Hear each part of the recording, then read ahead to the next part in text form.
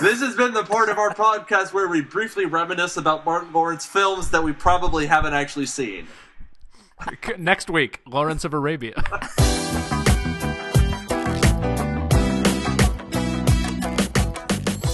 All right, so this morning I watched Blade, and then this afternoon I watched Blade 2, so I am totally caught up.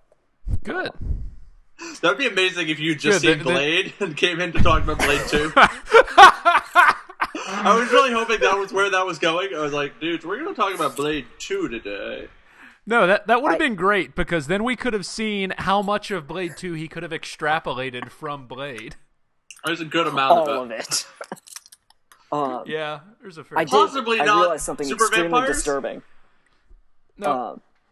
The last time I saw Blade was in the theater, which was in 1998, when I was 14, which was 15 years ago. More than half my lifetime has intervened. That is distressing. And Where did I see I was thinking I was like 16 when it came out, but I remembered that my friend's mom had dropped us off at the theater, and then I went and checked the year, and it was definitely 1998 when I was 14. And he and I were the only two in the theater at this rated R movie at a midnight showing. It was very strange. I think I may have told that story before, but still. But now you've certainly told it again. For posterity. Indeed. Okay, so Blade yeah, 2 Jesus, opens 98, with 99 is... the best part of the movie, Well, which is the cat. We'll get to that. So, backing up for a moment. Let's start This is show. Cinema Excelsior. Let's yeah. Oh, God. Meow. Okay. Ring your bell. This is Cinema Excelsior. Our film for today is Blade 2. This is our first sequel, and I would like to begin by going around the digital table and introducing our panel today. I am Stephen Claypool, and I'm going to be playing the part of Willie Mays Hayes today. To our digital left is Nick Bester, who will be playing the part of Simon Phoenix. Okay. And to his digital left, Daniel Watson-Jones, who is playing the part of Flipper Purify. At some point, can we play characters who were in the movie that we that we watched? Because you always name characters that I have never heard of. So these characters are all characters that have been played by Wesley Snipes. Willie Mays Hayes from Major League, Simon Phoenix from Demolition Man, Flipper Purify Dude, you are Jungle Fever Willie Mays Hayes. Okay. I've seen Demolition Man. I have not seen the others. But either one of you, if you would like, you could trade your Wesley Snipes character to take on the role of Noxema Jackson, which is the drag queen he played in To Wong Fu, Thanks Everything, Julie Newmar. Thanks for everything, Julie Newmar, and absolutely I will trade mine in for that. Are you kidding me? I fucking love that movie. You both messed it up. Nick, you just said Newly Jumar. What? Oh, God. What, is that not her name? And Stefan, you left out the 4. You said thanks everything. Yeah, and I also called Wesley Snipes Willie Mays Hayes. Oh, yeah. You did. Right. This is my favorite Willie Mays Hayes movie. I will absolutely Okay, I've take not that seen role. that either. And I would also have accepted the role of Reinhardt's hair, which we will have to talk about later. Oh, we will. We will. The film today, Blade 2, starring Wesley Snipes, Chris Christopherson, Ron Perlman, Leonor Valera, Norman Reedus, Thomas Kretschmann, Luke Goss, and Donnie Yen. Yes, Donnie Yen. Directed by Guillermo del Toro. As is our custom, we're going to begin with a summary of the film, a little bit of production trivia, and then launch into our discussion. Feel free to chime in, gentlemen, as I run down this summary, in case I'm missing any crucial details, okay? All right. So, Blade 2. Prologue. We begin at a seedy blood bank. A sickly-looking man is led into a chamber to give a donation, only to discover that, surprise, the place is run by vampires. The tables have turned. But the man's not afraid. In fact, he's laughing, and he proceeds to gruesomely slaughter the staff. The tables have turned Vampires. again. He hates vampires. Act 1. It's been 2 years since the end of the first film, and Blade, Daywalker, all of their strengths, none of their weaknesses, has spent that time tracking down his old mentor Whistler, who was seemingly killed by Deacon Frost, but has in fact been transformed off-screen into a vampire, and is now being held hostage and moved around the world for some reason. Blade finally catches up with him, and after slaughtering but one of Whistler's captors, rescues Whistler and takes him back to his base.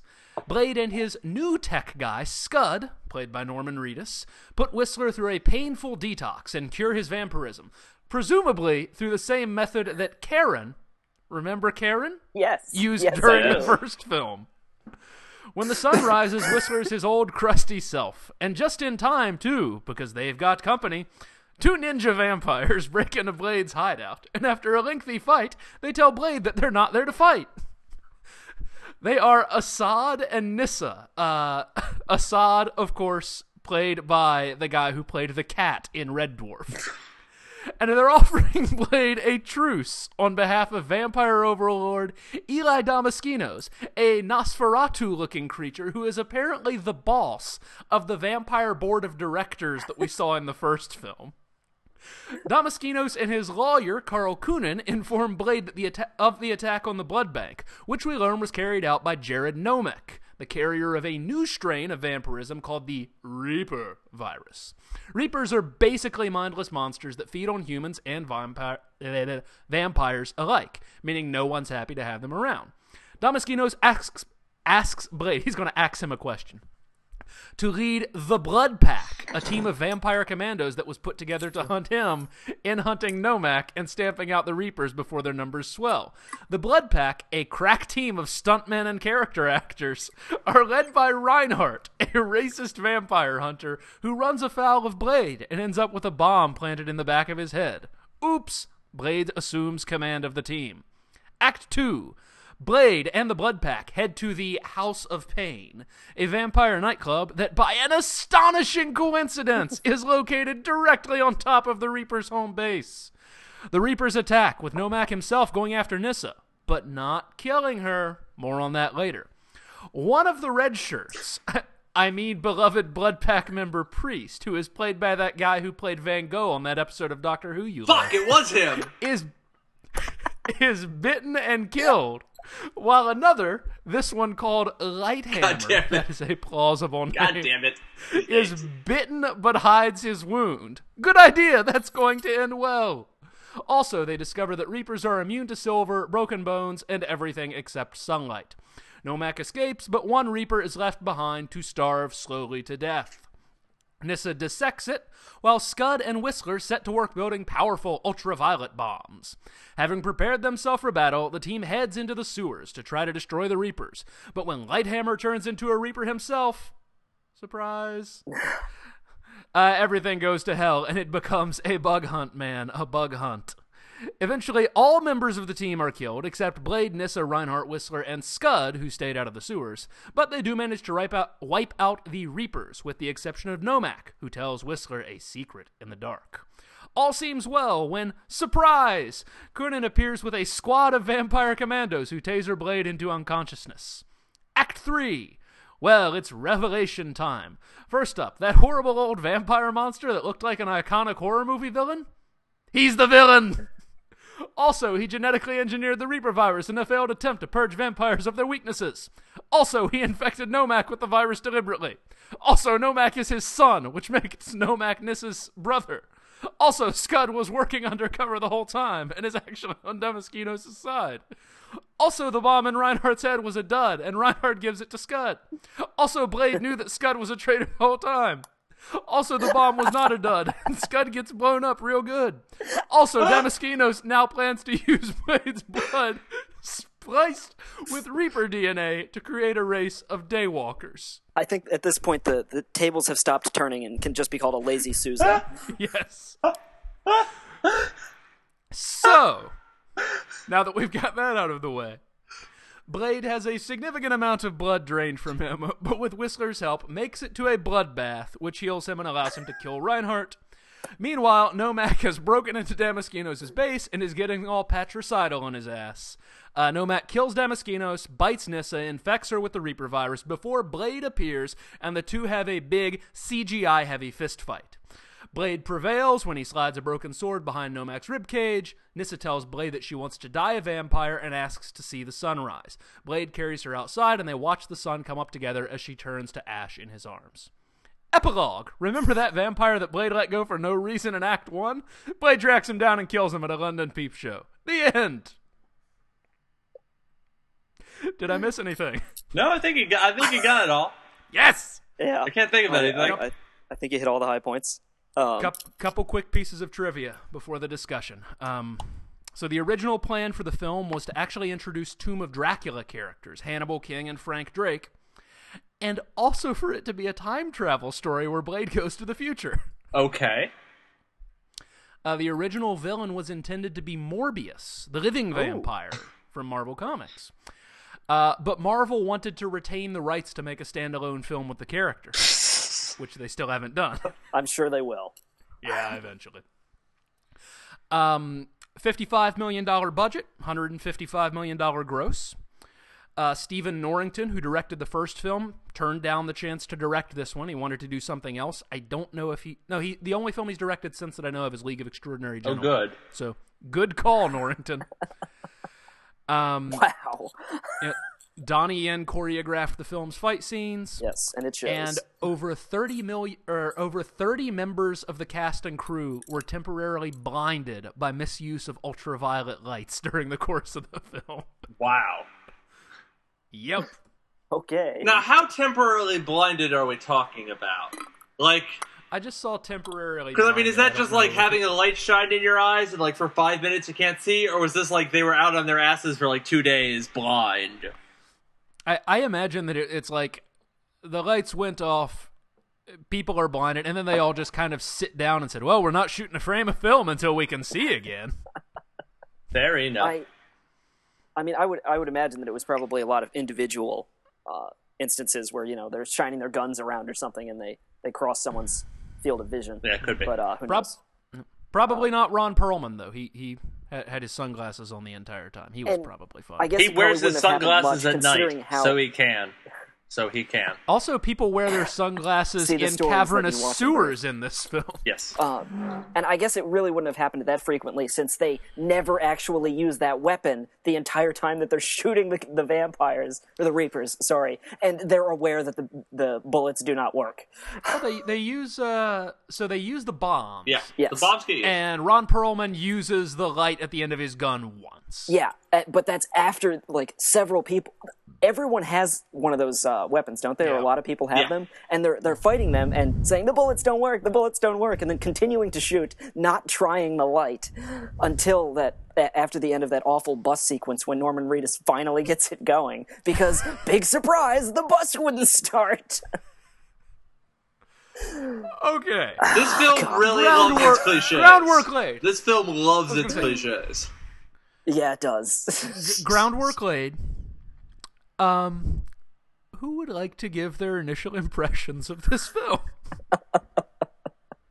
I really liked the Most Def and Massive Attack song that was used a little bit in the film and over the credits. Speaking of songs, I really liked the Crystal Method song used during the final fight because it dates it so much. Like, that is the most late 90s, early 2000s song you could possibly choose for your climactic action sequence. Yeah. Listen, all you motherfuckers! It was like, oh my god. Now that said, to begin, did you like this film? I would like to like it, but no. Okay. But no. Okay. Dooch?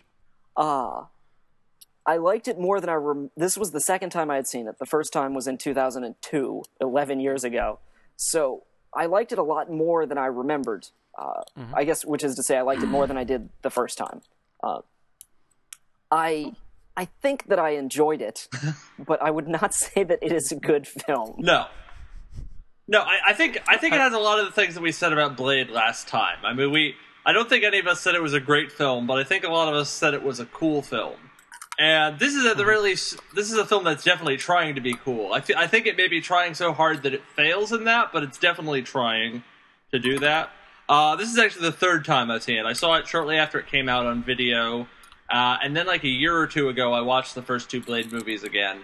And the first time I saw it, I was like, it's okay. The second time I watched it, I was like, it's okay. This time I was like, it's okay.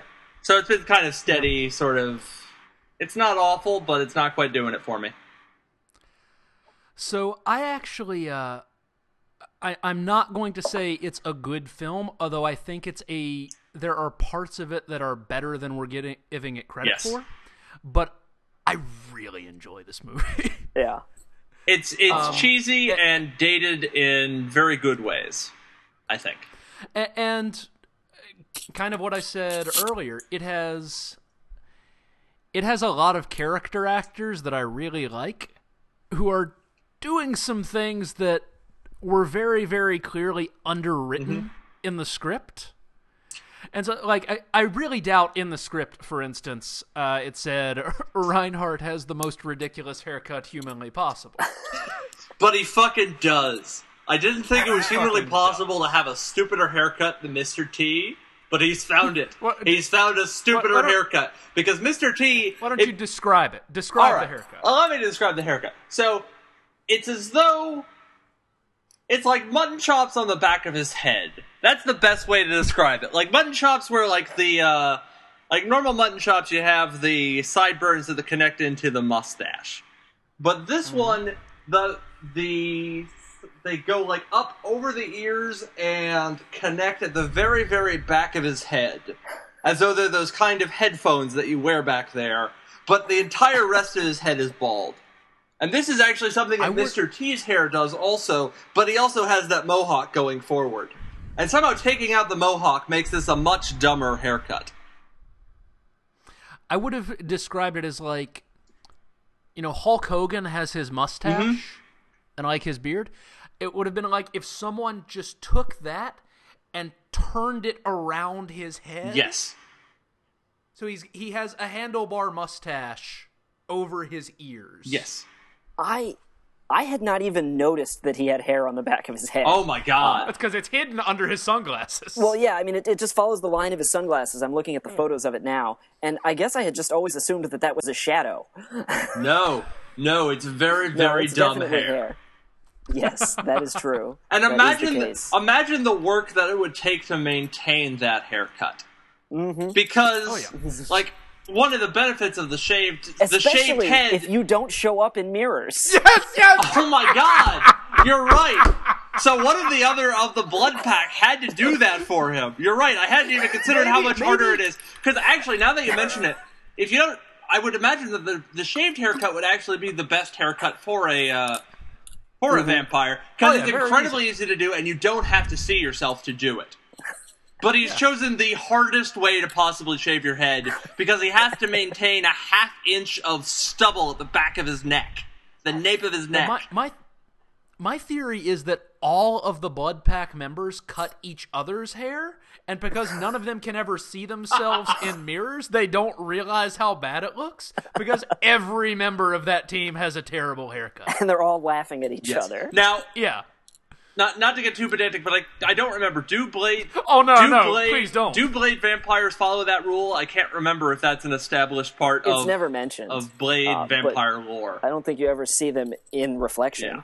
But I don't think it's ever brought up in a way either. Yeah, I don't think that... Well, this movie... It is never pointed out. This movie begins with Blade saying, "Forget what you know." Yeah. So, who knows? Yeah, it begins forget what you know, but then follows almost every established rule of vampire lore. And action movies. Yeah, the Blood Pack, there's a lot to talk about in just their general aesthetic. Well, can we, before we dive, because there's a lot to talk about with the Blood Pack in general. Sure. The actors, their aesthetic, their name, their role in the film, everything that involves them. Lighthammer, Reinhardt. Snowman. That introduction sequence was awesome, Yes. though. I was just laughing at how bad it was, but enjoying it at it's the so same time. incredibly It stupid. was very comic booky. Oh yeah. Let's begin with the build up to the Blood Pact. Let's begin with Whistler. Chris Christopherson back. We need to first talk about the fact that you lied to me. You are a liar, you son of a bitch. I asked you if Whistler was in the second movie because I had seen this movie like a year before we talked about Blade last time. I was like, I thought I remember Chris Christopherson being in this movie. And I asked you, and you outright lied to me. And that was a lie that I For your discovered own good, within like I bet. 3 minutes of the movie starting. It's not like it was a big spoiler surprise that Chris Christopherson was in this movie. Well, see, let me tell you why I lied to you about that. So that we can have because this really moment now? Because I hate you and Yes. don't want you to be happy. No, it's because I forgot a little bit of the timeline of this movie, to be honest. So my rationale was he's asking this. He doesn't remember. This is something he should remember as it's a hugely significant part of the film. That is So not if untrue yet. If I tell him that Chris Christopherson is not in it, then when he sees it, he will be pleasantly surprised because he loves Chris Christopherson. Now, my error was in my head. Chris Christopherson shows up about half an hour into the film, Yeah, no. not and it is 3 played minutes. as a big moment. It's not. Not 3 minutes into Well, the no, film. the thing is that I was pretty sure I remembered him being in this movie, but the way that it's left in Blade 1, there doesn't seem to be a lot of room for him to be in the movie. No, like, it seems pretty clear that he is dead at the end of Blade 1. And then somehow he's being left in, like, vats of blood to be a vampire. Somehow. Someone. I'd like to comment on that, actually, Sure. because this movie does a lot of things that are pet peeves of mine in films. Okay. But that one I think it actually handles pretty well. I hate when a character is killed between films, like between Aliens and Alien 3. Yes. But I felt that this was one instance where they explained it in a way that was acceptable to me. You never saw his body at the end of the first one. He does just shoot himself off screen. And sure, he can become a vampire afterwards. Why not? Like, that's believable to me. Forget But everything you know! They don't mention... Stefan, what was the female character's name in Blade 1? Karen. Yeah, they don't mention her at all, which really... No idea what bothers happened to me. Karen. Yeah, we remember Karen. here- This movie does not remember Karen. Yeah, Here's my theory on that, and this goes to not the actress was busy. no it nothing to do with events in the world of the film, but one of the things that I do like about the movie that I want to talk about as we go through it is I think the movie has a very strong structure Okay. that works in and of itself and works well in relation to the first film.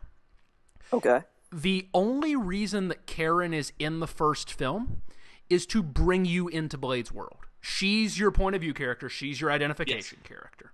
So you are going into Blade's world through her eyes. Uh-huh. In And this then- film, you're going into the vampire's world through Blade's eyes. Yeah. And there are several points in the film where Blade does the same thing that Yeah, I Karen noticed does that. in the first film. Yeah, I noticed that's Specifically particularly when- with the when he- blood. Yeah, with the blood. Yeah. When he lets Nissa drink his blood to heal. Thank you for clarifying and that, so- because I realized afterwards that "with the blood" is probably Yeah. the vaguest thing you could say I to was- describe something I am happening so in this glad film. you described that because I was like, what are we talking about? What Why? blood? There's a lot of blood in this movie. But Blade, because we're going into the vampire's world, Blade fulfills that role. And so there isn't from a structural perspective, there isn't a need to have Karen in the film. Now, they could have mentioned why she's not in the film. Yeah. Yeah, Whistler could be like, hey, who the fuck's Scud over here and where's Karen? Yeah, that would have been great. Yeah. Yeah, because it I just... mean, and even like a cryptic, like, Karen's not with us anymore, kind of. She's not around Yeah, anymore. like, maybe she's dead, maybe she just, maybe she's a vampire now, I don't know. You don't have to actually address it, just address not addressing it. Yeah. Yeah, that, This could be the story of Blade learning to love again. it could be. And, well... Wait for Blade in- Trinity. Oh, God. In some ways, I think it is. Yeah. And I think we'll get to that a little bit later. But Whistler is back. He's back, baby! Yes. Famed and pop then we star have- Chris Christopherson. And then he's paired 1/4 together of with the Highwaymen. teen heartthrob Norman Reedus. Yes. What do you guys make of Norman Reedus in this film? 'Cause I really actually don't don't know think what to make describing of him as teen heartthrob is actually that. I think that might actually be a tenable way to describe him, just because of how popular Boondock Saints is, like with And Daryl on Walking Dead. and Daryl with The Walking yeah. Dead. I imagine there's probably. I mean, he's a weird looking guy, so maybe he's not like, ooh, so dreamy. But there's probably a fair number of teens that have posters of Norman Reedus in one of those two roles on their walls. I mean, let's be clear. He's like film weird looking. Yeah. He's a perfectly normal looking human Yeah, being. no, true. He's TV ugly. Oh yeah, absolutely, absolutely. Okay. Which is to say he's got sort of narrow eyes and a thin mouth, and his nose is slightly misshapen. Yeah, exactly. He's not perfectly symmetrical, which in television and film reads as, oh my god. Yeah. I liked his character in this, except for the betrayal, because there was no evidence or explanation for it at all. I never had the sense that, Yeah, there's it nothing. made any sense at all. Like, when did it happen? Was it before he initially was like? I think the idea is that he was attacked always by vampires and Blade saved him, and then he turned on Blade. I think the idea is that he was always a setup. he was always a setup. Oh, okay. That he was what's his face Nosferatu's familiar, and that they staged an attack on him so Blade In would the save woods? him. Yeah. Yeah. They somehow orchestrated Okay. this. Yeah, I mean, I don't think there's Yeah. really.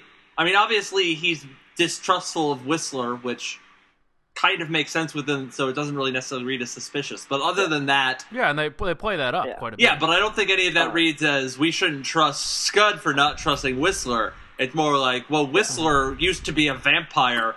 Maybe we should be mistrustful of him. Okay, then that- I had misunderstood it. I thought that he had become his familiar after that. But It does, it's kinda not really weird, explained though. clearly that way, other way. Yeah, I think particularly a sort of he villainous, does- like, he does say that he's I out- betrayed you, motherfucker speech seems kind of a little overplayed. I think that it wouldn't shock me if, as written, like they got 2/3 of the way through writing the film, and then it was decided, oh, we can shift this around, because a lot of the explanation for him like betraying it is like, you can see where they drew the threads to explain it, but it very much seems like they were drawing those threads backwards from the revelation Yeah. than they were building to the revelation. Yeah. yeah. I think the thing that they were banking on, which is strange because of, they do play like Whistler used to be a vampire. It is entirely legitimate not to trust him at this point. It seems like the film is banking, even as it plays that maybe we don't trust Whistler, it is banking on us putting all of our faith in Chris Christopherson, as we all should. Obviously. Yeah, I mean, I think it would have been a legitimately shocking surprise if Whistler had been the betrayer. Even knowing that he had literally been a vampire like 72 hours before this movie started, it still would have read as much more of a surprise that way. Well, I'm also this brings up another question about the vampire rules, because Forget what you know, dude. Forget what you know. with a zombie, once you're bitten by a zombie and you die and you become a zombie, then all of your volition is gone. You are just a monster. But with a vampire, in different vampire canons, sometimes you still have the same interests. You still want to protect the same people. You still have the same cares. You're just, now you thirst for blood. Is it clear in this one whether, the interest is like a self-interest, or whether, like, I hate vampires even when I am a vampire? My interpretation Okay, I'm just of babbling that, now. my interpretation of that is, first of all, vampires in this world are not dead. They are essentially virally infected. Yeah. The only real example that we have of that possibly being a thing would have been Blade's mother in the first film. Yeah. Now, what we don't see in that film is we don't know who she was before she got bitten, and it's been like 30 years since she's been a vampire. So who knows what that process looked like for her. Yeah. The impression that I get watching the films is that it's they have volition, they have will of their own. There is just this raw physical need, that the thirst that they talk about, that drives them to action. Which also, it bugs me when the description of Blade is having all of the strengths and none of the weaknesses, because I would consider the thirst for blood to be a very strong weakness. Yeah. Except that one weakness. Except for that one. Yeah. Well, I mean, and the other obvious unusual thing about Blade's conception of vampires, which was a bigger deal in the first movie, is the idea of sort of pure blood vampires, that people can be born a vampire. That really only comes up the one time in this movie where, during that first showdown with the Reapers, they're in the club, and is it Preacher? It's one of the Blood Pack.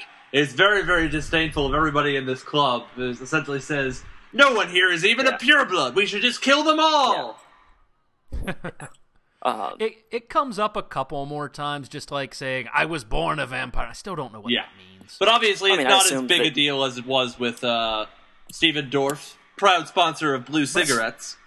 I think that's going back to the structural thing, though. I mean, the first film took place in Blade's world and the way he related to vampires, and the second film takes place in Blade's the vampire's world. Blade's world. Party time.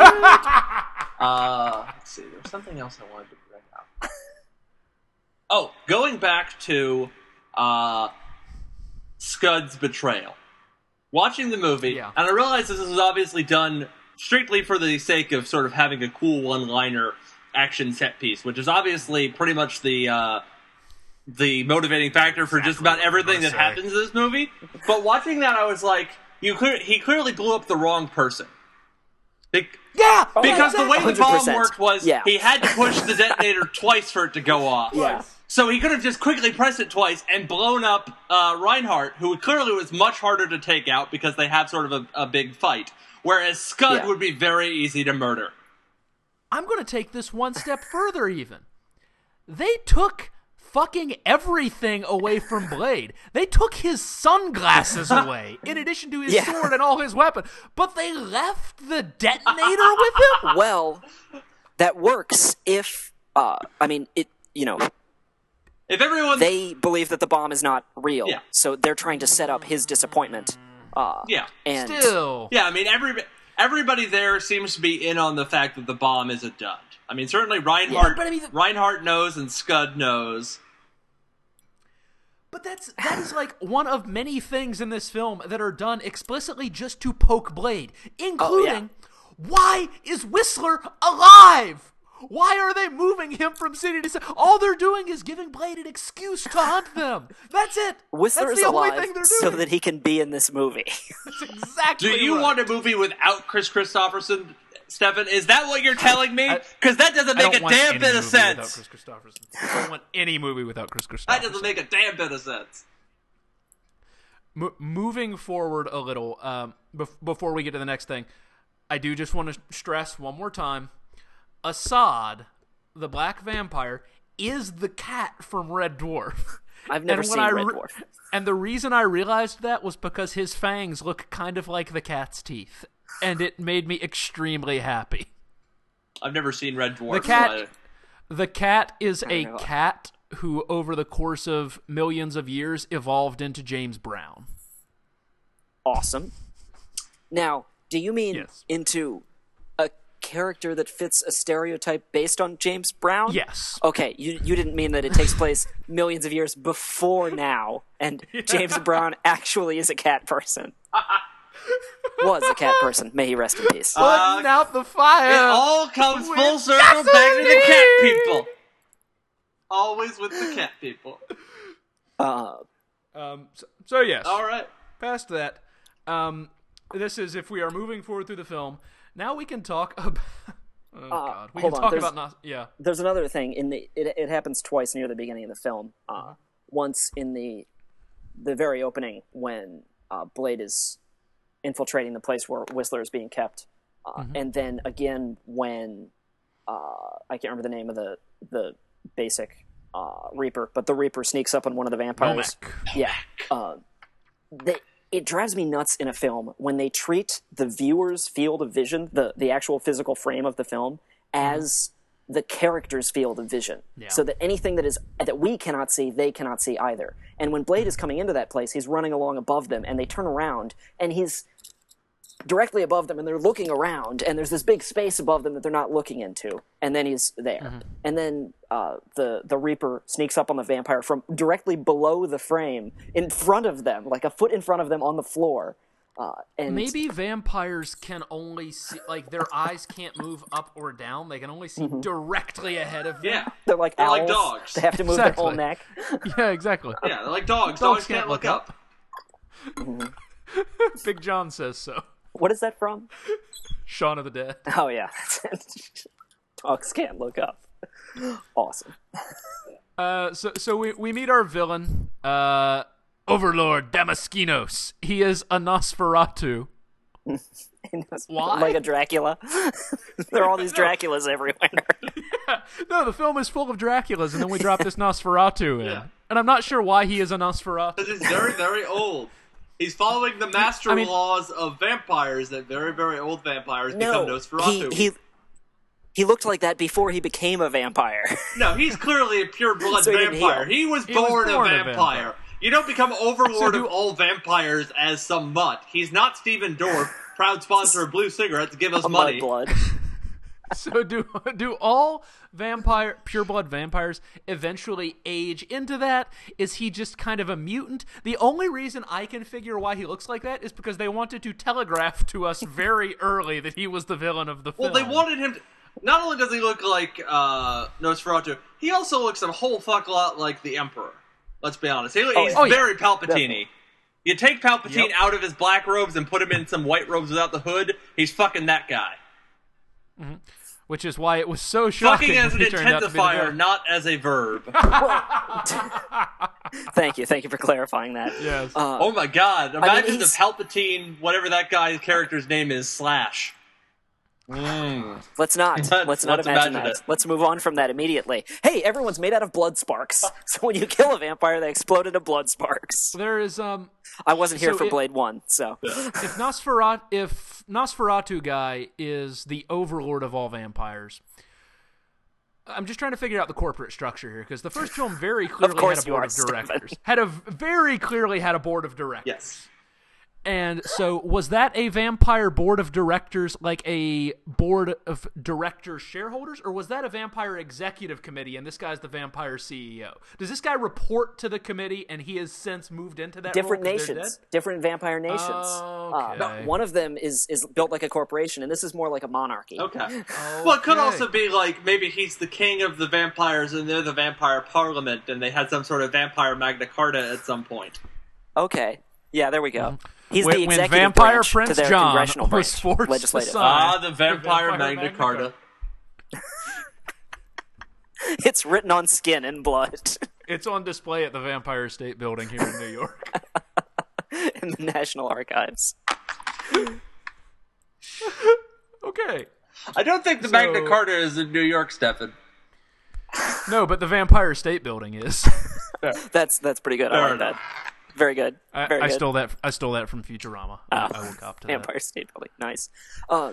How does Wesley Snipes afford? I mean, how does Blade afford all of this silver? Oh, it's because he didn't pay his Wesley taxes. Snipes don't actually That's pay it. his taxes. Wesley Snipes. This is the taxes he was owed. Burn. This is the taxes he owed the Exactly. government. A timely Wesley Snipes tax evasion bird.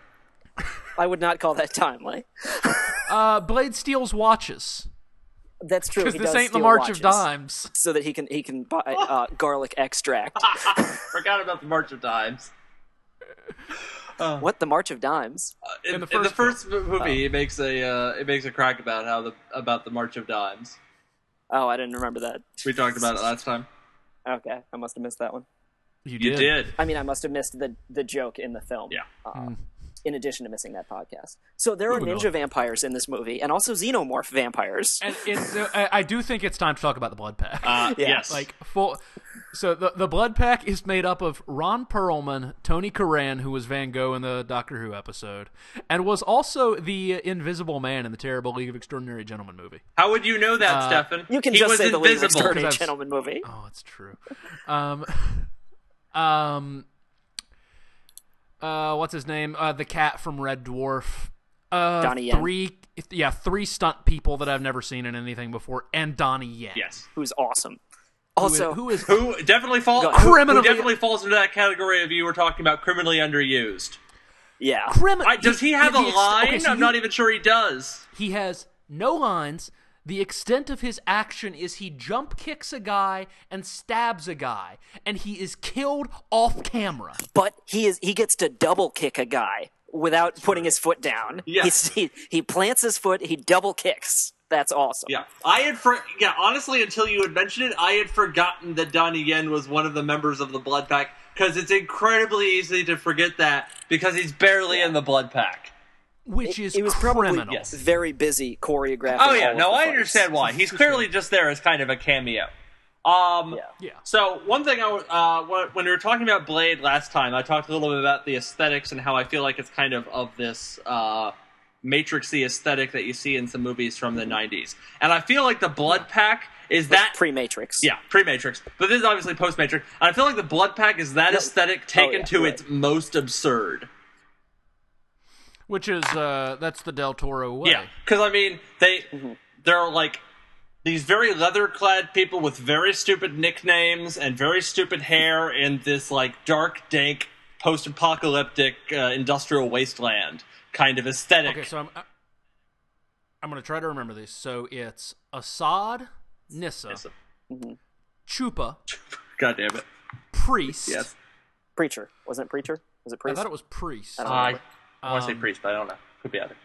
Reinhardt, Lighthammer, Snowman, and the redheaded woman whose name I can't Yeah, I don't know. because she doesn't do anything. She does nothing other than like massage Lighthammer while he's doing the most stereotypical zombie bite victim thing in the world, in that he is hiding his bite, which is dumb. Don't do that. Don't be Sean's mom. Nissa Scud. And you could tell when they introduced that team. God. You could tell immediately that Verlaine. That Reinhardt is the real bad guy, because not only is he played by Ron Perlman, he's also a racist, despite the fact that he. So I didn't get this. So there is a black vampire on the team. There is? Yeah, Assad. Yeah. Oh, yeah. Yeah. Sorry, I kind of think of him as being separate from the Blood Pack, but yeah, okay, yeah. But then does the rest of the team hate Blade because he's black? Because the first thing they say to him is, "You're black. Can you blush?" I don't... Oh, well, they don't. They just ask if he can blush. I don't think that was a black thing. I think that was you're not a vampire. Yeah, he's a human, so he has blood running through him. Vampires can't blush because they don't have a pulse. No, I think it's because he's black, and they were like, it's like. I mean, they're an clearly incredibly racist thing. They're to clearly say. vampire racists because Priest or Preacher or whatever his name is advocates murdering all of the half-blood vampires. But no, I don't. I think you might be overreading into that. I don't think that's a black thing. I don't think he just asks, "Can you blush?" He doesn't say anything about the color of his skin. Yeah. So your interpretation is He's that a speciesist. it is an incredibly opaque reference to vampire blood circulation instead of an incredibly obvious reference to skin color? I would say that it's both. That I mean, I assume that in our world, it's a joke for the audience as him being racist, but from their perspective, he's talking about Blade being a human. I think that makes sense. I don't know. I mean, it's definitely a question that sends up red flags. We all go, okay, that's clearly not a cool thing to ask. You're letting your love for Ron Perlman prevent you from seeing him in a negative light. No, I'm not saying that it's not a reference to racism. I'm saying, but that, I don't. That the reason that he's asking it has nothing to do with skin color racism. It has to do with vampire human racism. Yeah, speciesism. He hates Wesley Snipes for about the same kind of sort of weird biological reasons that a racist might hate a black person, but he doesn't hate him for the same reasons. I don't know. I wouldn't they say no. He also doesn't hate him really for this. Okay, go on. Sorry, go on. apart from giving him a Colonel Klink accent, they also do everything they can to emphasize the fact that his name is Reinhardt. Mm-hmm. They call him Fritz. He is repeatedly referenced as a Nazi. Like, he's the Nazi vampire. Mm-hmm. All right, Okay. all right. Maybe it is. Maybe there's more of a racial element to it than we were reading into it. I don't know. I still think that it is primarily about the fact that he is the He Daywalker. is not a vampire. I would, well, Do that again. The Daywalker.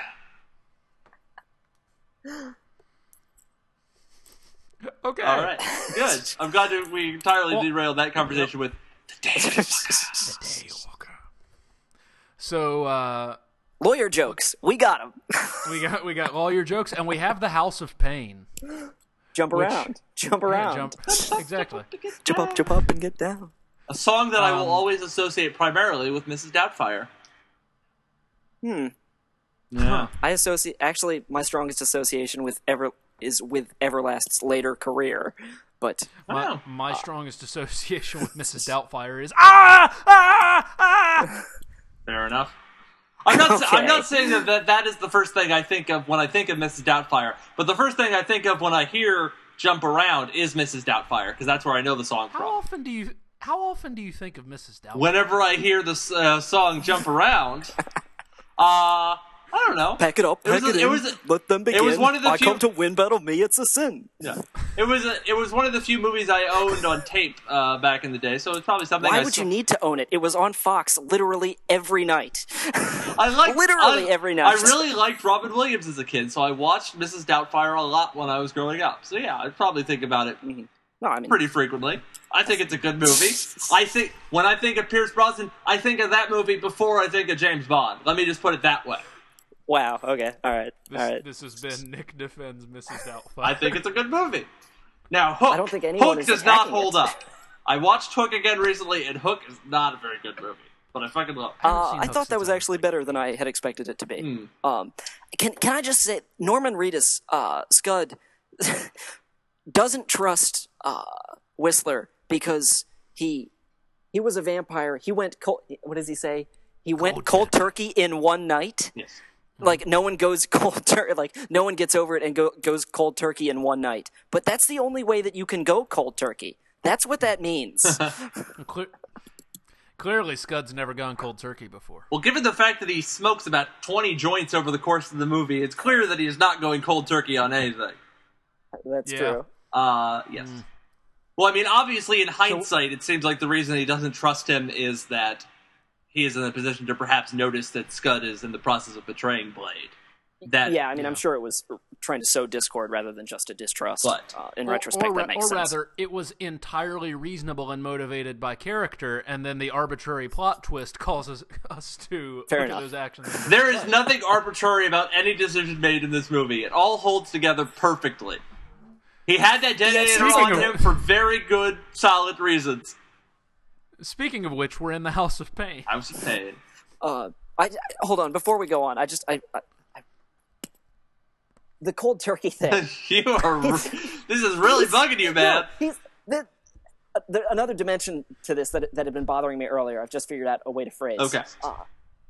It's not just that that's the definition of cold turkey and it can't mean anything else. He either is a vampire or is not. If they have cured him, that it seems to be that Norman Reedus is complaining about that he is no longer a vampire, but he should still be addicted to blood somehow. Like that was the best thing about being a vampire, and that's Yeah, going to he be the could- hard thing to give up. Can he still just be a little bit of vampire? Yeah. Like he's That'd be more like a plausible. social vampire. Like he doesn't drink blood anymore, but sometimes he'll go out to a bar and somebody will With have a pack of friends, blood you know. and he'll bum some blood.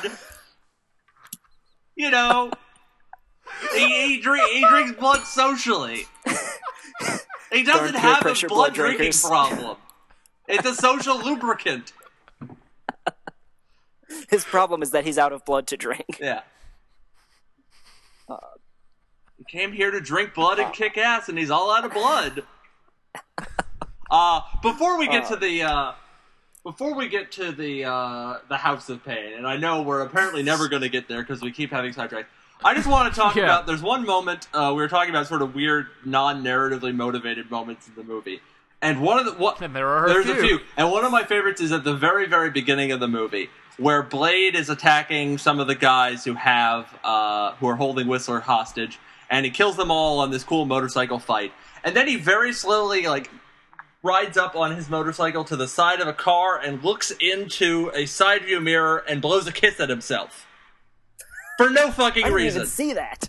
I did not even notice that. I must have blinked. Yeah. No, it's like a 30-second long shot. He has to slowly get his thing in position, and he looks at himself in a tiny little rear view mirror on a vintage car, and he's like, "Yeah, I'm badass." Well, he is. He is badass. Yeah, I mean, it's true. That to me just kind of that's if you look at a lot of what Blade does over the course of all of the films, it is he is very conscious of the fact that he is a badass and that he looks cool and is very proud of that. And the moment that sticks out to me in the first film was when he pulls out his little razor blade boomerang for the first time and throws it, and it comes back to him, and when he gets it, he smiles very, very big, yeah, that was cool. Yes. The climax of the first one, when he kicks the injector into the Completely unnecessary. Yeah. Yes. No, this is true. He's definitely. Yeah. I almost wish that they played it up a bit more. He's kind of an asshole. I love characters who are giddy about how badass they are. I think that would be. Yeah. I like that as a character trait. Not just yeah, I'm cool. Fuck yeah, that was awesome. Can we consider for a moment that maybe we're thinking about this from the perspective of the character instead of from the actor? And what if Wesley Snipes wouldn't do the scene without blowing a kiss at himself? Who's contractually obligated? He's got it in his contract. He can blow kisses whenever he wants. I mean, literally, no. I can't imagine any other actor in history playing Blade. No. Except Billy Dee Williams in his prime. You were talking about last time the other possibilities were Denzel Washington and Lawrence Fishburne were the other two that could have possibly but Snipes was always the first choice by wide. I mean, definitely I cannot see either of them playing Blade the way that Wesley Snipes does. I could see Lawrence Fishburne doing a version of Blade. It would be a very different character. I would imagine maybe a bit more serious, a bit more somber. I cannot imagine Denzel Washington. Blade, particularly for this very particular kind of sort of showy, cocky, badass Blade that they're doing here, Wesley Snipes is perfectly cast for this. He is Blade. Yeah. I can imagine a Martin Lawrence Blade.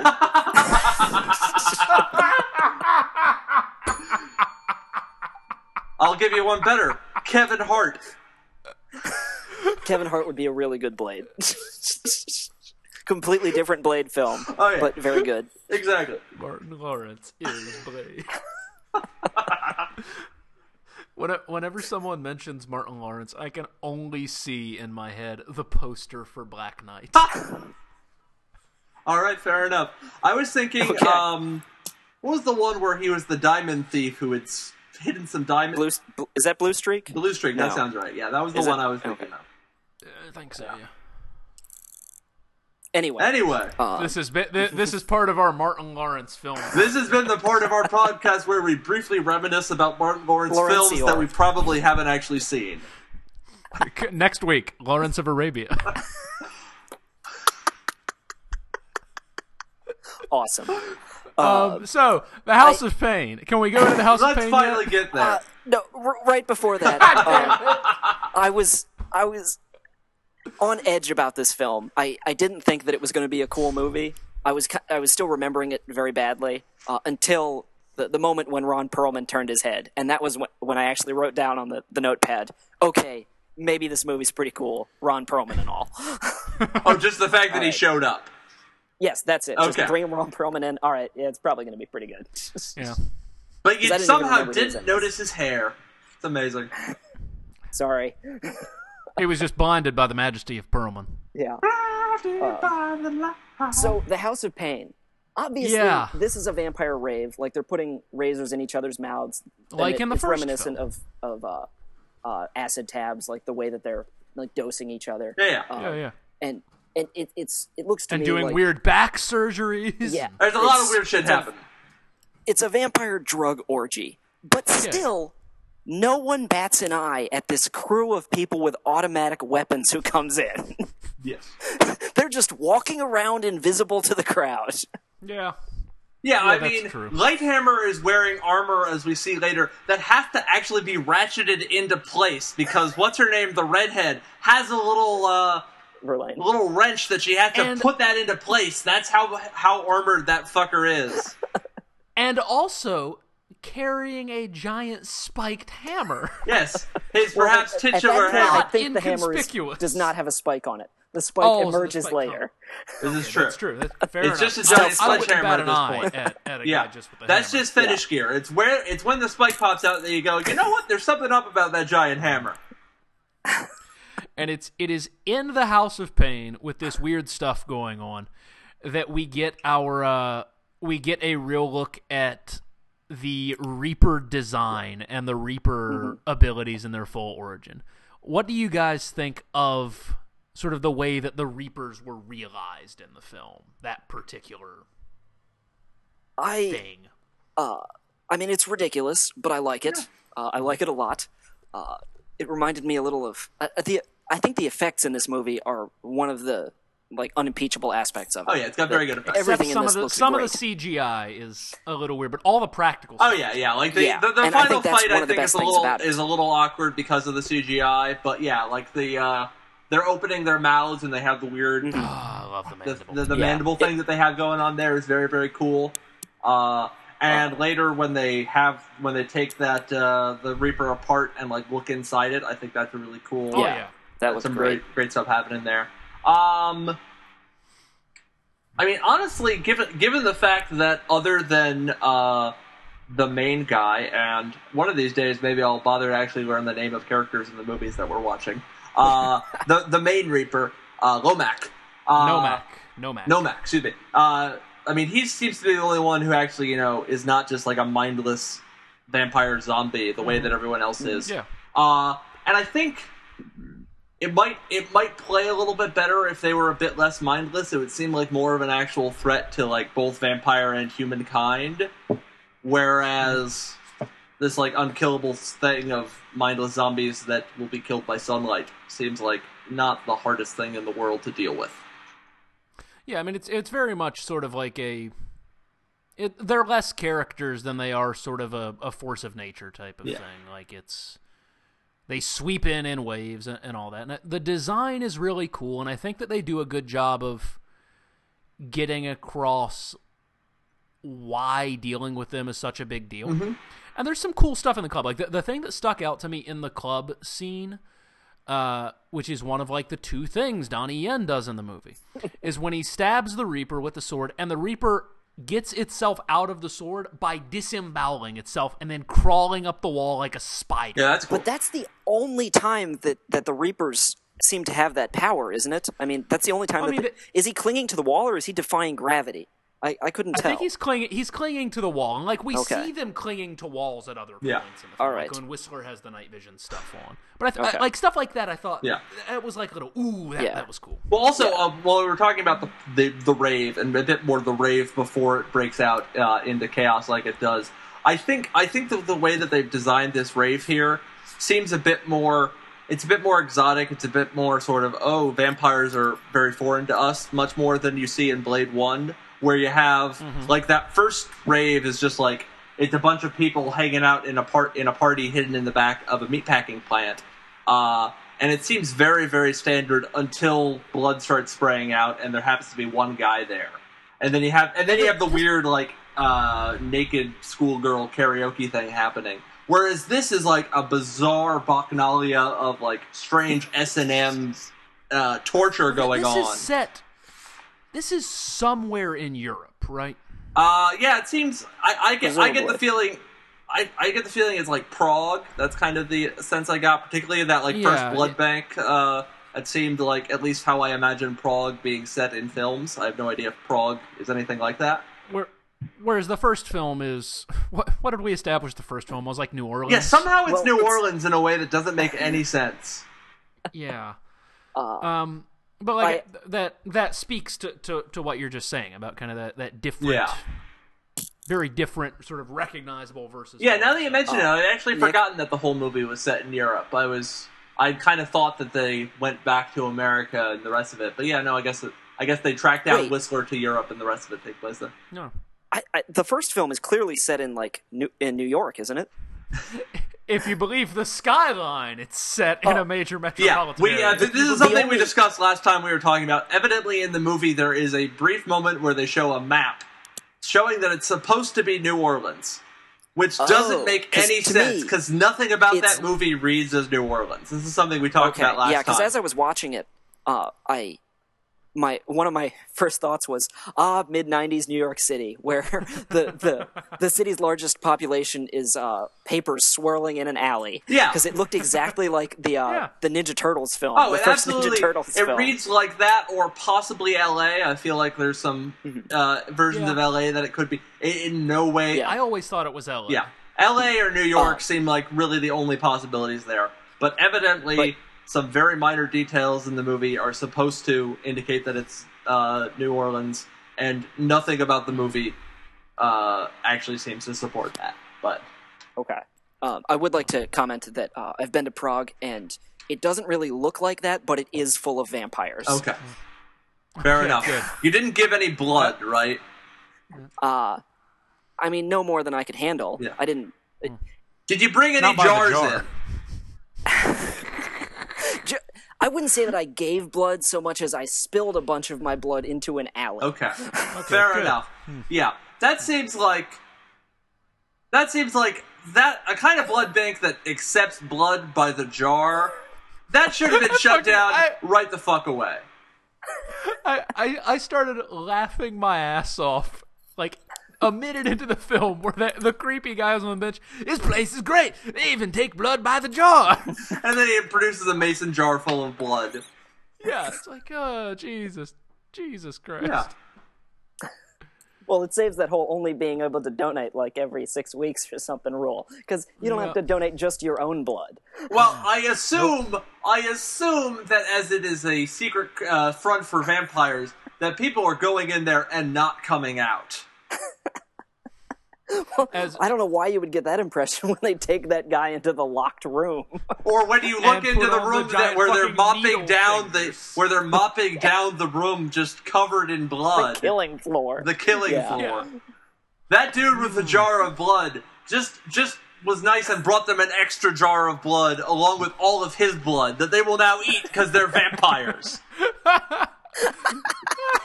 Well, see, here's what I'm thinking now. So, but that guy has clearly, if he knows the rules of this place, he's clearly been there before. So he has gone there at least once without having been killed. I think that this is buzz marketing happening. This guy is an employee of this blood bank, and he could be a familiar. Yeah, he goes out, he gets a couple jars of blood. He spreads word among the homeless of Prague or whatever vague Eastern European city this is supposed to be, and it makes sense. It's like, guys, I know the best place.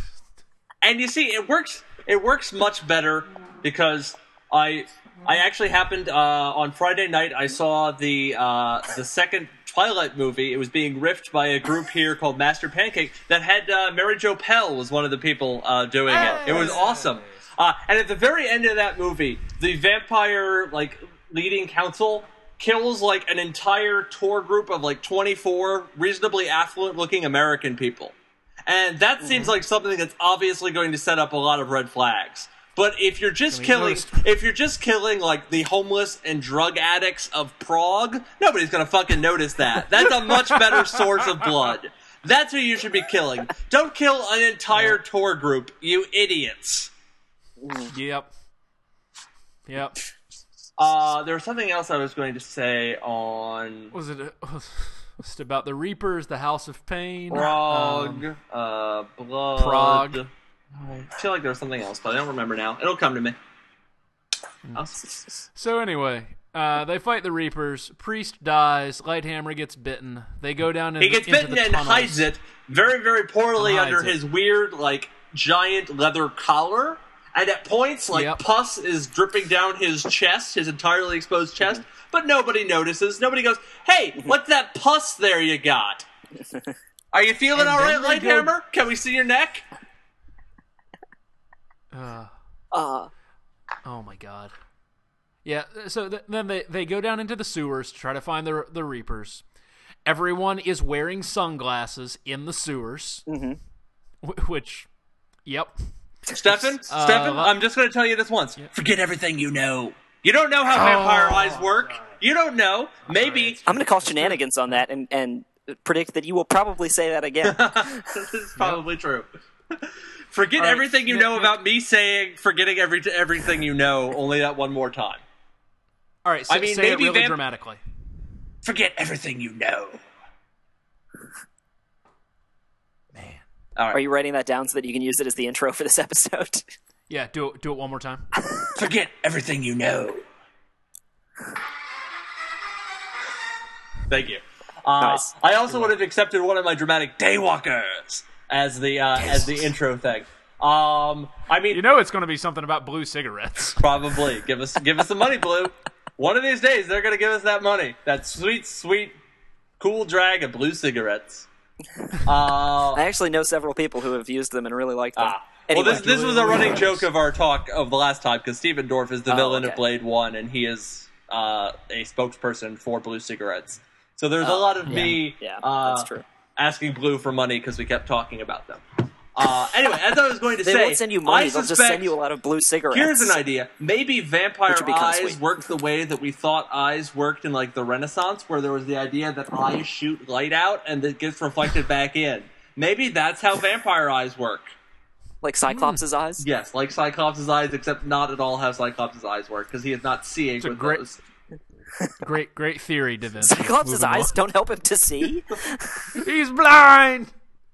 That's why he can't hit anything. Irony. That's why he can't hit anything by looking at it. Whatever happened to wooden stakes? Oh, I guess, sorry, it was the forget everything you know. Never mind. Wooden stakes are irrelevant in this game. Yeah, exactly.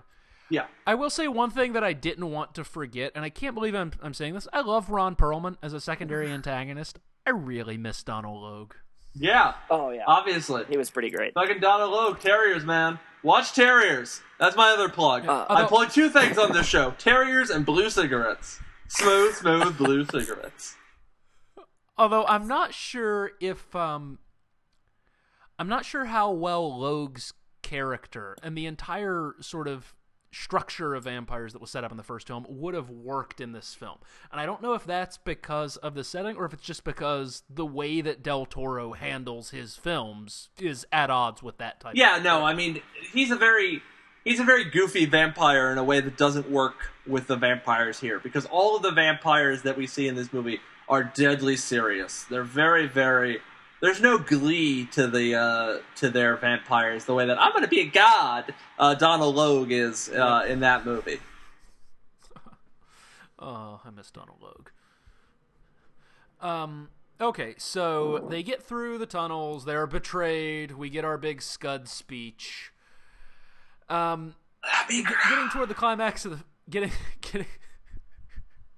getting toward the climax of the film. When I first saw the giant bath of blood, I thought to myself, why is that there? And then the answer is obvious. It's so Blade can fall into it and then emerge from Obviously. it. Obviously.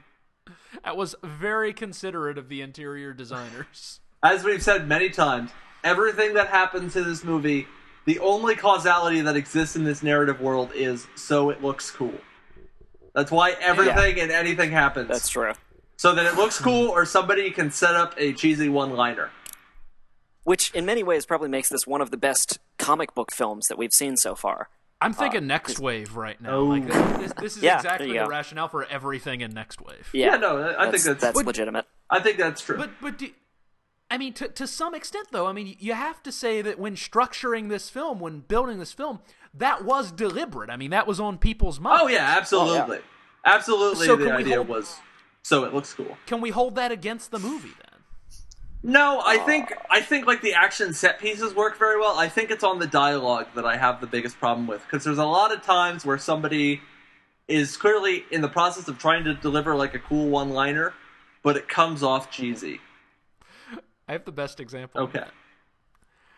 When Reinhardt and Blade are having their big fight, and Reinhardt has the upper hand, and he says, like my daddy said right before he killed my mom, if you want anything done right, you got to do it yourself. It's too clunky. Yeah, it's too... I don't know, some of the background for why Reinhardt is such a horrible character, why he's just generally awful. But also there's some ambiguity there. Does Reinhardt's father mean that he kills his mother because she was doing something wrong and so now he has to do it? Or because he has tried to get someone else to kill her and so now he has to do that? We don't know. These are the mysteries. Both are equally awful. These are the mysteries that the narrative leaves us with. No, I'm just saying it's a cleverly written line. Cause, can you ever really know the soul of another person? Particularly the vampire with hair like that. No, you cannot know what... Particularly Ron Perlman. Yeah. Does anyone really know Ron Perlman?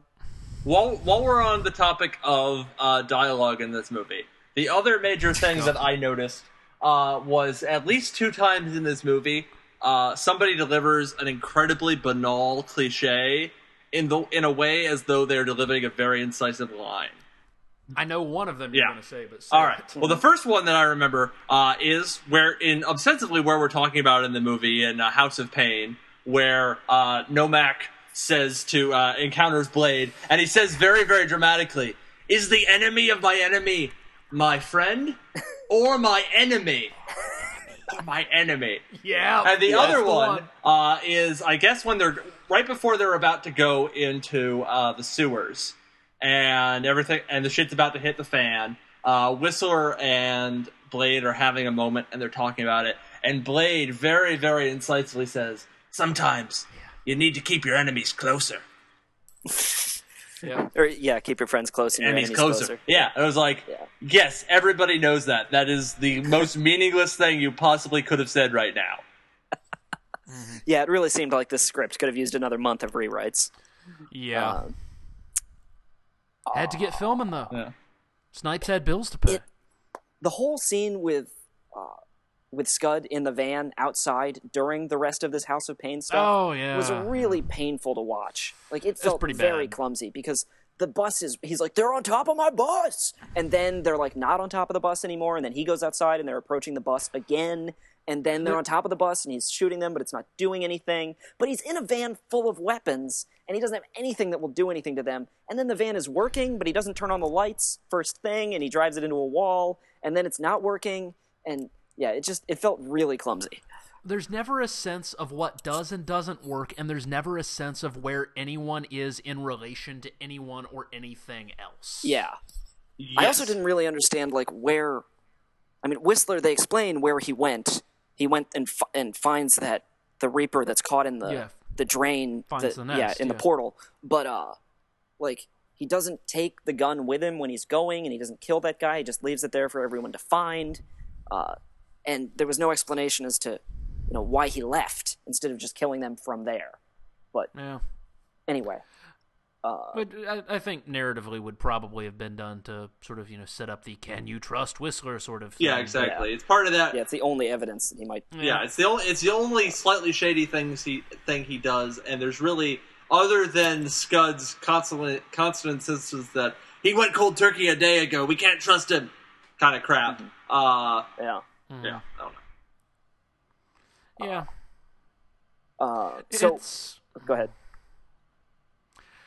No, I was just going to say that,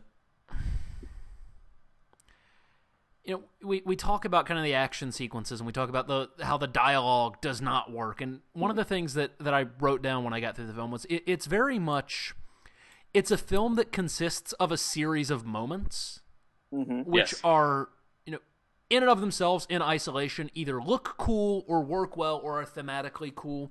Yeah. But so much of what is around them and between them just doesn't make any sense. Yeah. I think that's a problem I've had with a lot of Del Toro movies. I think I think I had the same problem with Hellboy. I think Hellboy is another movie that I think it's doing some interesting things, but it doesn't quite hold together very well. I think Hellboy 2 and Pacific Rim, I really, really love Pacific Rim, and I liked Hellboy 2, but pretty much everything else that I've seen of his, and to be fair, I have not seen any of his pre-Hollywood Foreign movies. language films. Yeah. Yeah. So Devil's Backbone. I can't judge those. But what I think I've seen all or most of his American output, and most of it I think has that same kind of problem. Pan's Labyrinth definitely did. Yeah. I think that we are now at the dissection of the Reaper, which I thought was very cool. Although I guess we went over that a little bit already. Yeah. Yeah, it was cool practical effects. They go down into the tunnels, all that stuff happens. They end up in the hideout, and we're kind of racing toward the climax here. But as Nomak breaks in, quickly. There's the sort of base under siege section of the film for about 10 minutes. And then Nosferatu gets killed and was apparently a statue the whole time or something. With green blood. With green blood, yeah. I wasn't sure why he had green blood. Yeah. I wasn't sure why he turned into a statue. He's a very old pureblood. Purebloods don't have red blood. Red blood comes from humans. Forget everything you know. Maybe vampires are like gargoyles from the Gargoyles TV show, in that their natural form, if they're born vampires, is a statue. Maybe. And speaking of gargoyles, I actually really want to see I, Frankenstein. Oh, God! I really want to see that movie. I have not seen a trailer for it. Why? Because it looks ridiculous. It's going to be terrible. I wanted to see Frankenstein's Army, but I haven't heard anything about that. I don't even know what that is. I've never heard of that. Oh, it was a... Go look up the trailer. Okay. It doesn't matter. Because it's Aaron the best thing Eckhart I've seen- as modern-day Frankenstein's monster fighting an army of gargoyles with, weird blades.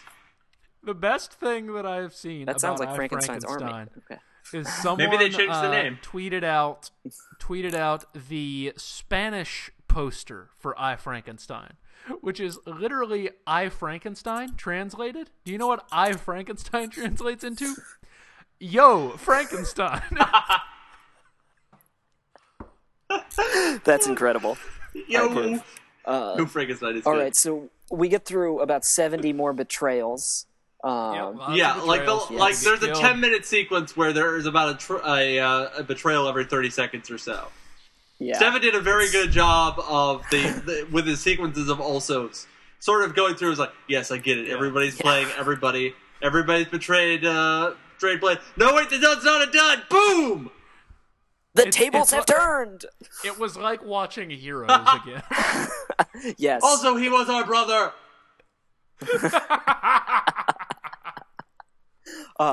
Yeah, I was very irritated when he blew up Scud instead of Reinhardt.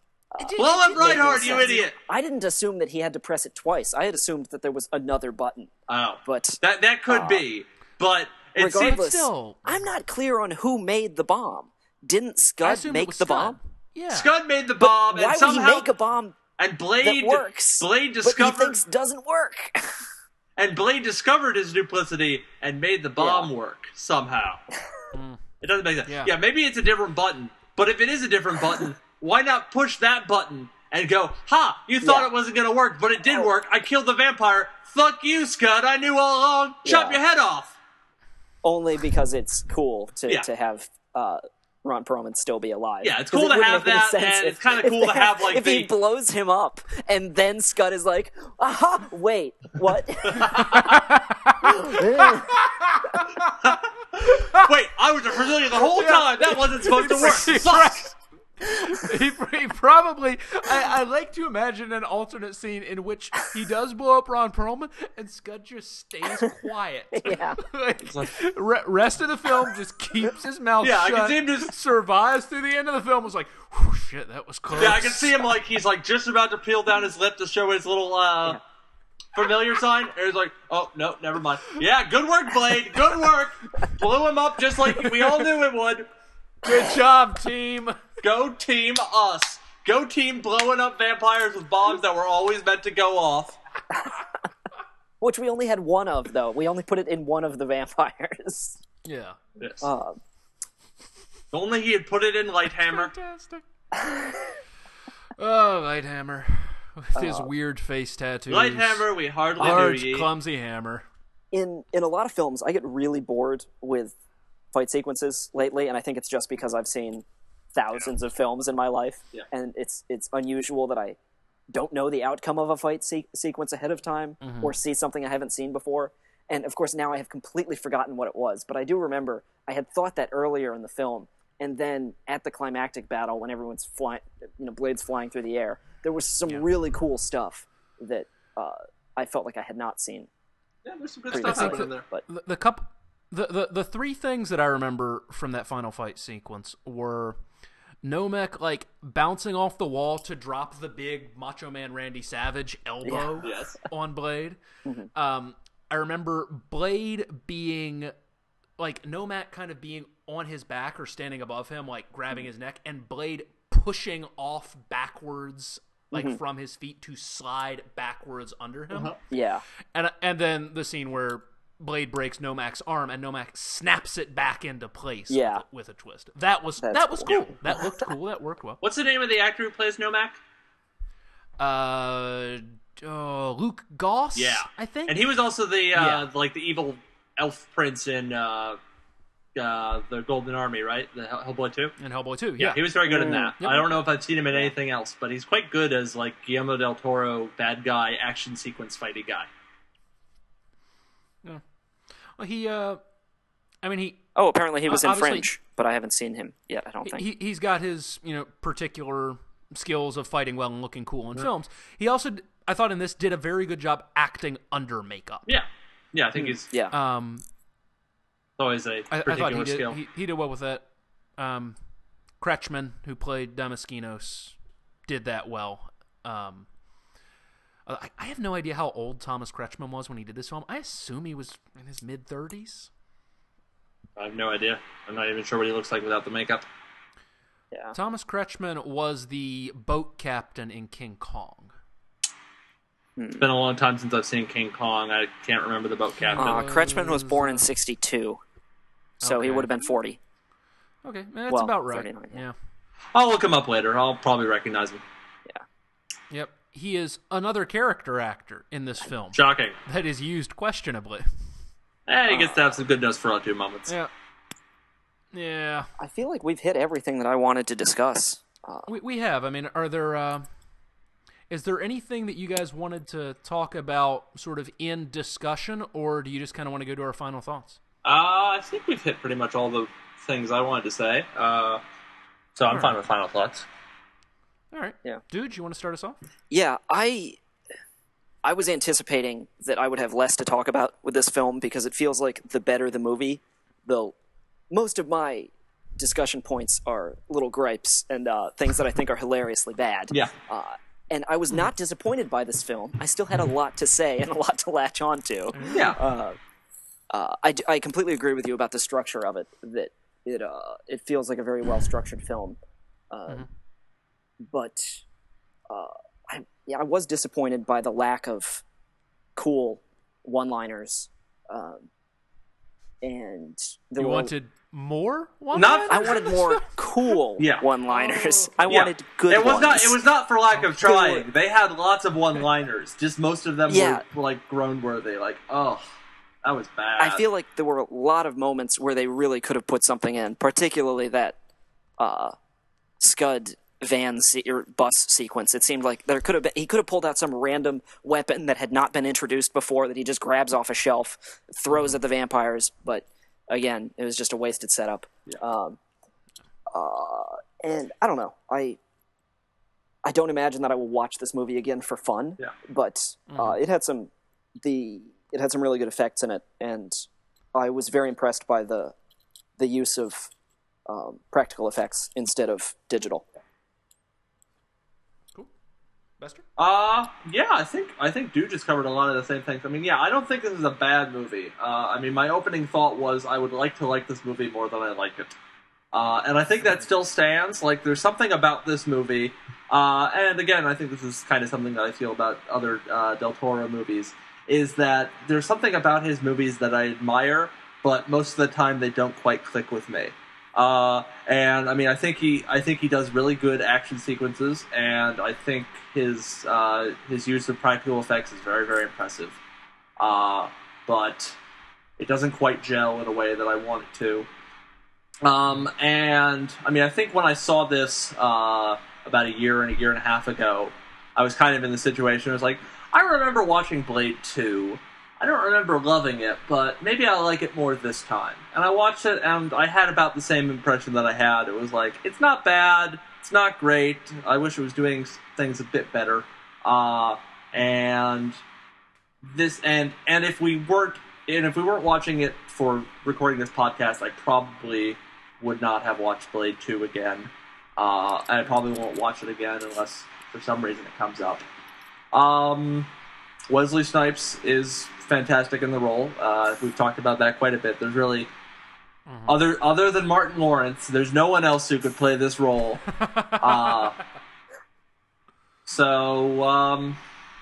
Yeah. Blue cigarettes, smooth, refreshing. Give us money. And Terriers. And Terriers. It's a great show. Yes. You should watch it. You should also watch True Detective. Yes. So here it is for me.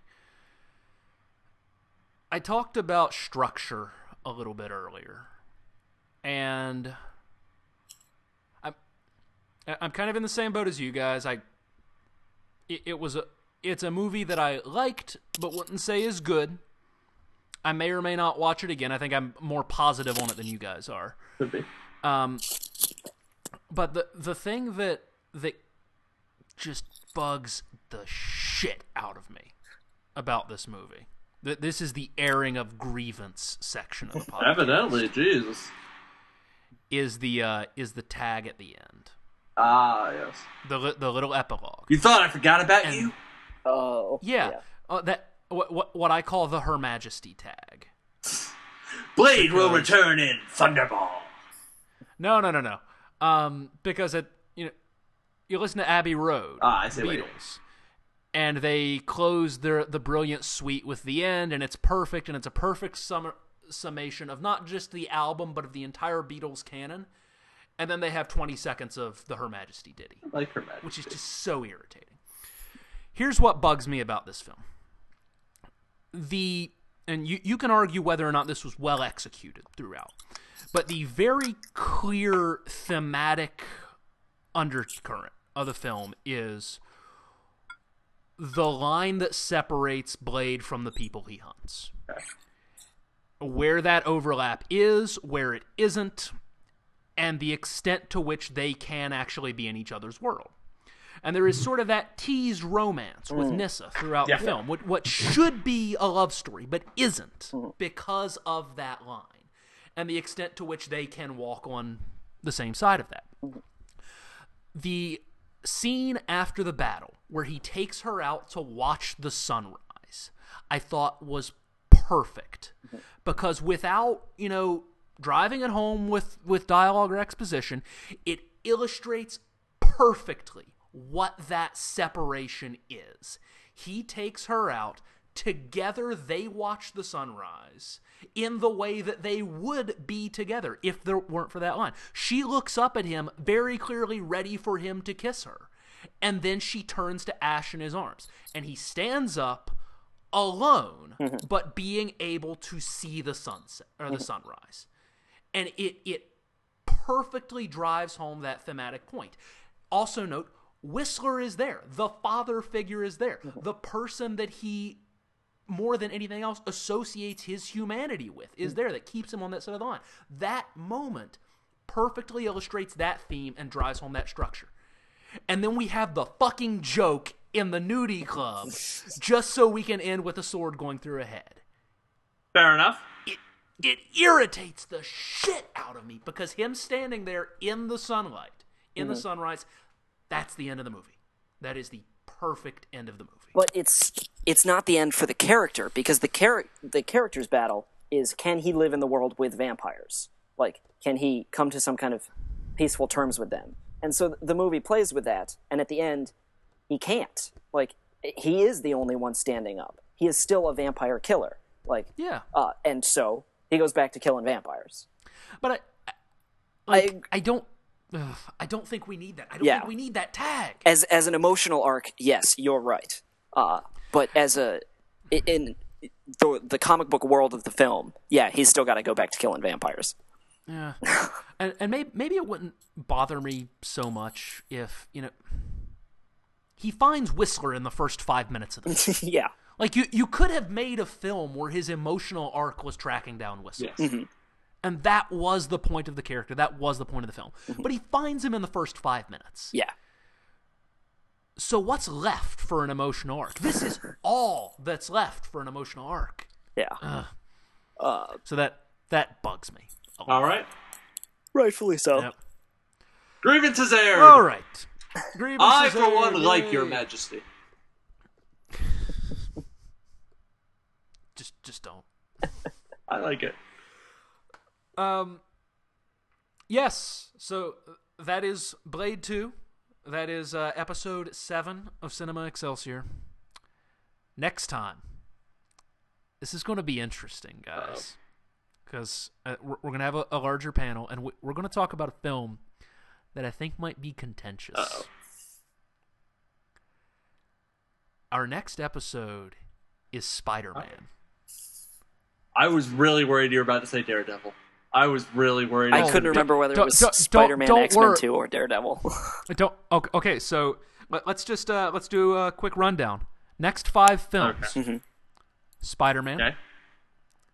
Daredevil, X2, Okay. Hulk, Ooh.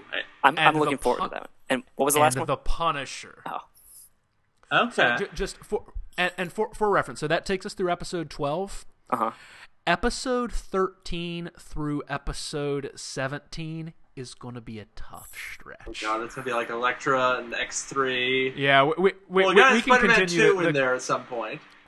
So it's Spider-Man 2, Blade Trinity, Elektra, Fantastic Four, X-Men 3, but don't worry, guys, we are then rescued by the 1-2 dynamic punch of Ghost Rider and Spider-Man 3.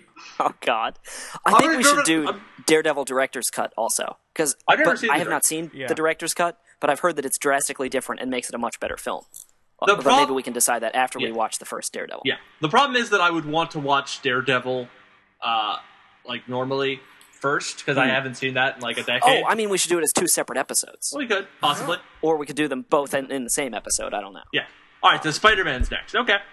Sounds Spider-Man is Okay. next. Spider-Man. Spider-Man. Maury and Ethel Spider-Man. Can we stop recording now?